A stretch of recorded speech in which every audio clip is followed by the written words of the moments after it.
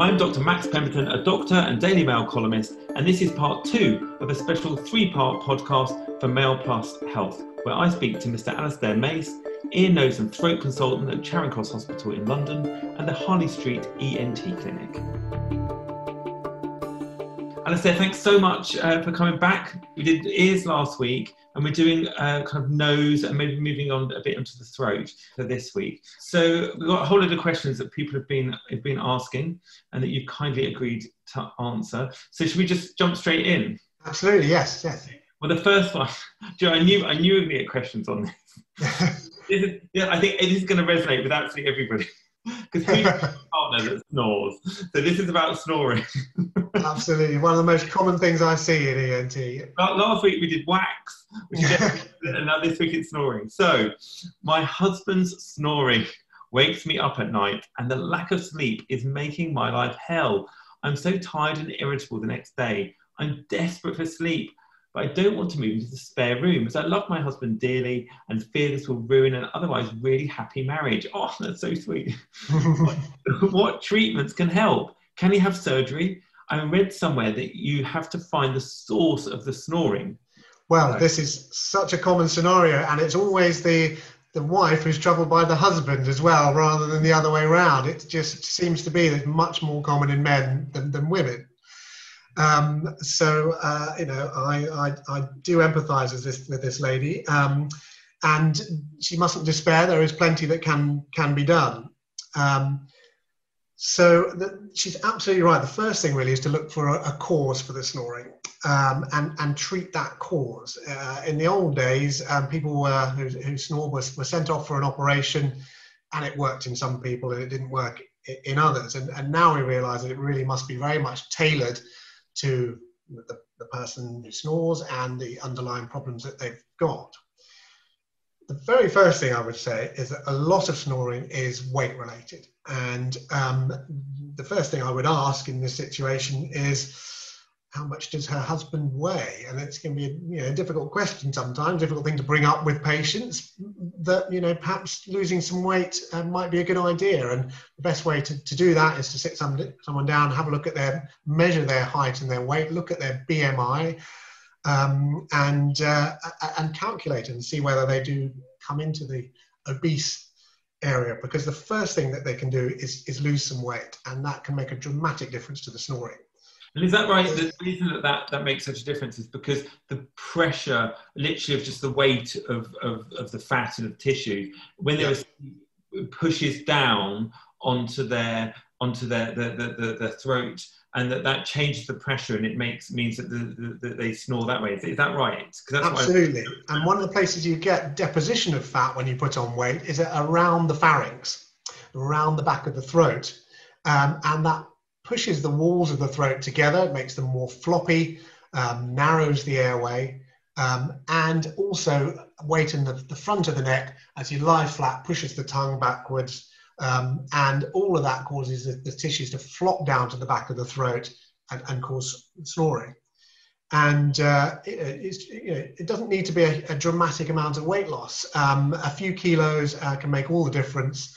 A bit more of a healthy lifestyle, some exercise increases the muscle tone, take away that fat around the throat, and the snoring can go away. And that doesn't involve any medications or any surgery, and is good for the patient's general health. So that's the very first step with all snorers. But then you do sometimes find people that snore that aren't overweight at all, and then there's obviously some underlying issue. And you need to look into that in a little bit more detail. So the first thing I do when I see a snoring patient, I like to see the patient with their wife and their partner, because it's very important to get a bit of a history from the partner, because they're the ones that are experiencing, they're ones that are affected by the snoring, but they'll also be able to give a bit of a description about it. And snoring itself is one problem, but it can often be associated with something called obstructive sleep apnea. And that's when the breathing gets blocked at night.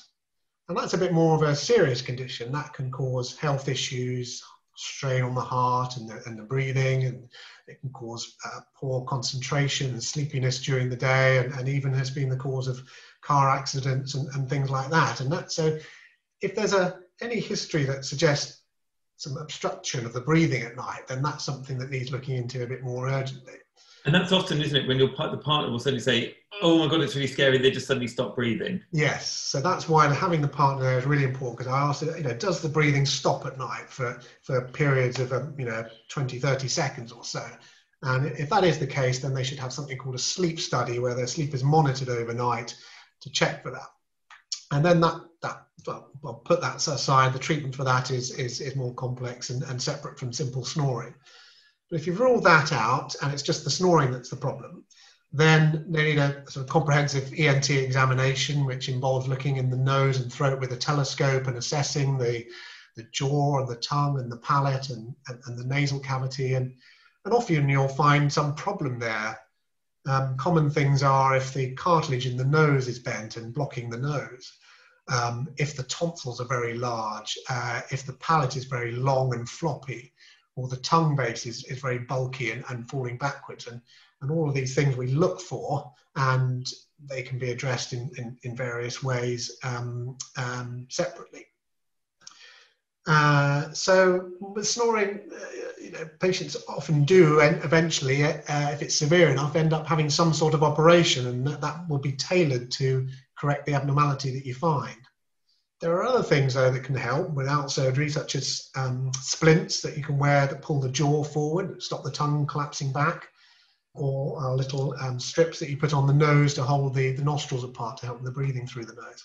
So it sounds like this kind of falls very much in the remit of ENT, because I think one of the problems with people who are snoring, they don't know where to go. They don't know, who's the snoring doctor, and so I think, so it sounds like what you're saying is actually an ENT surgeon is in the best position because they can actually have a look to find out what's causing this. So before someone goes down sort of the sleep study route, which big long waiting list for, and it's very difficult to get referred for. Actually, it sounds like a referral for just a general examination by an ENT surgeon is actually, it should be everyone's sort of first port of call if it's causing problems. Yeah, absolutely. Snoring is very much an ENT specialty, and there are even ENT surgeons that specialise their whole careers in treating snoring. And so, yes, definitely, I think it'll be the first port of call. But we do work together with respiratory physicians and sleep specialists if we do feel that there's a problem with sleep apnea or other issues. So the next question is, I've suffered with catarrh since my school days. I'm now 45 and I still have it. And I find it drips down and makes me cough, no matter what the weather. I've tried all the decongestants. Can you help? So, yes, again, another very common thing that I see. And the first thing I say to patients is that, believe it or not, we produce 1.5 litres of secretions a day from our nose and throat. And most of the time, most of us are not really aware of that. We swallow it down and our life carries on. We don't even think about it. But when it starts to build up and sort of stick in the throat and get cloggy there, that's when people become aware of it and becomes a bit of a problem. Often that will be related to hydration. And the first thing is, are you drinking enough water? We should all be drinking a good 2 litres of water a day to keep our secretions nice and thin and moist and watery. And then they pass down, they lubricate your throat and your mouth and pass down easily without building up. So that's the number one thing. Hydration and steam inhalations can be helpful. Salt water, gargles or sprays for the nose or throat. But if it's persisting despite all of those things, then to look for a cause.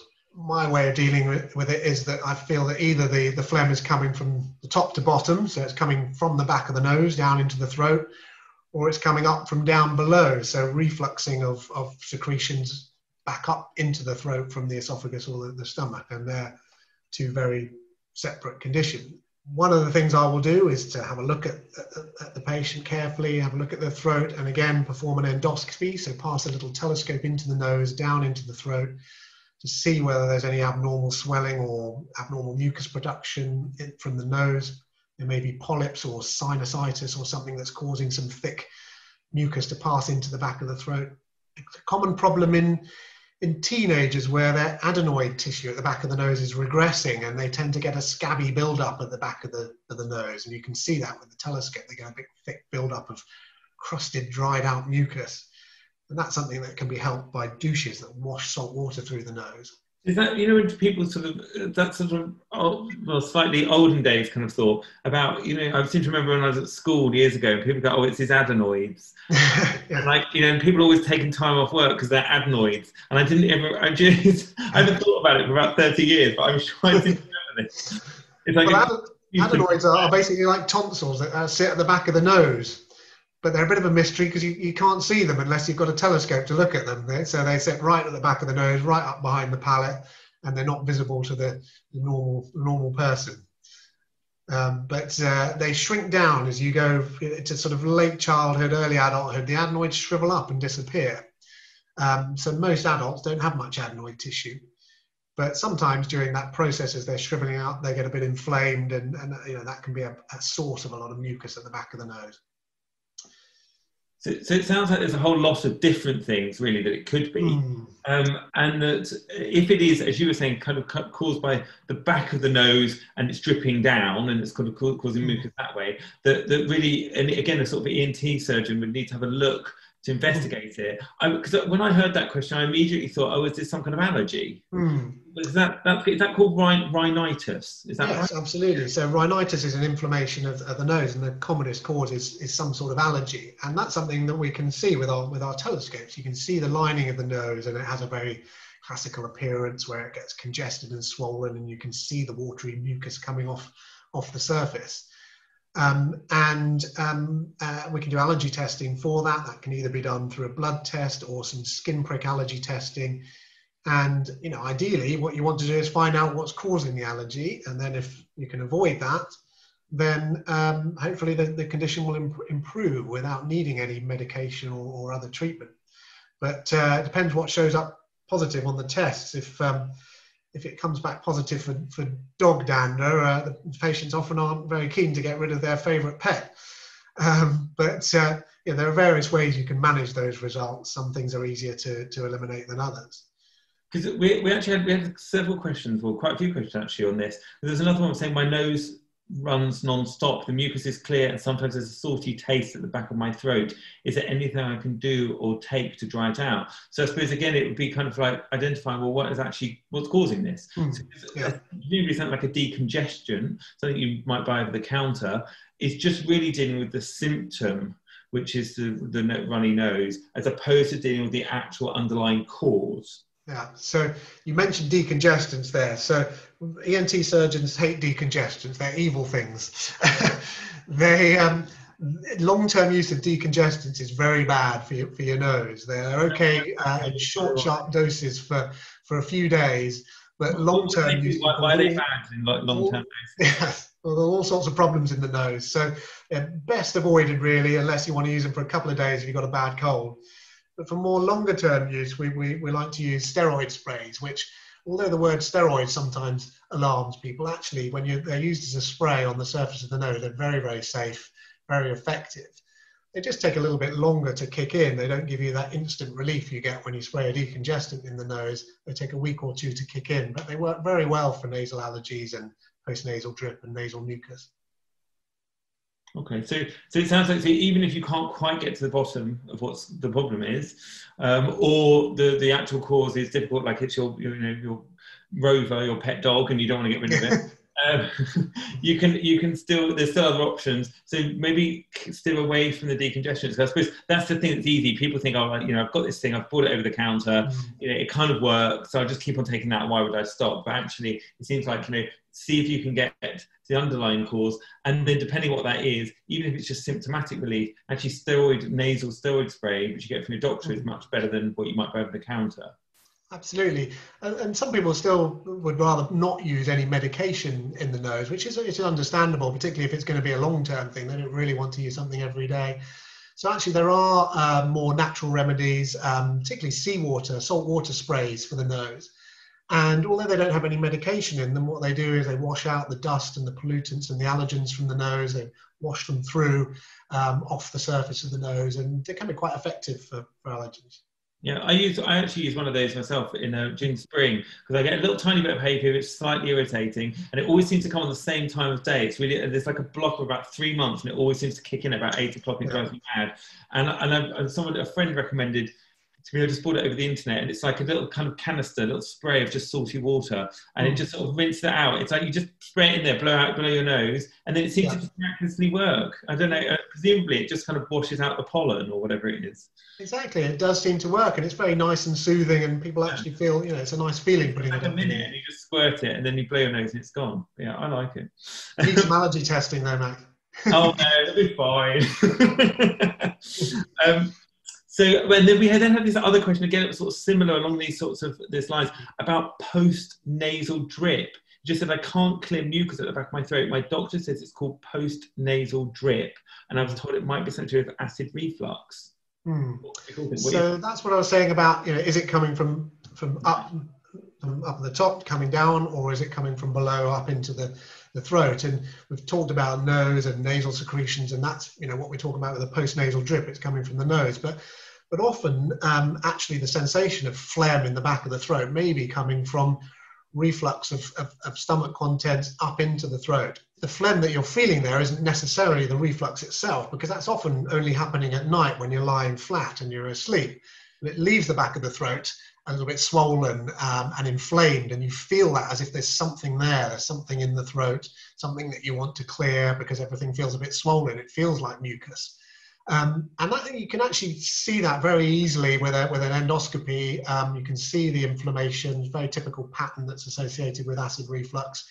And treating the reflux both with medication but also with diet and lifestyle measures can get that to go away. That's all our questions for today. Thank you very much for your time. We'll be back next week. In the meantime, if you want more from Alasdair Mace, he is at harleystreetent.com, and you can find us on Spotify, Apple and Google. And whilst you're there, please leave us a review. And don't forget to sign up for the Daily Mail Plus briefings at mailplus.co.uk.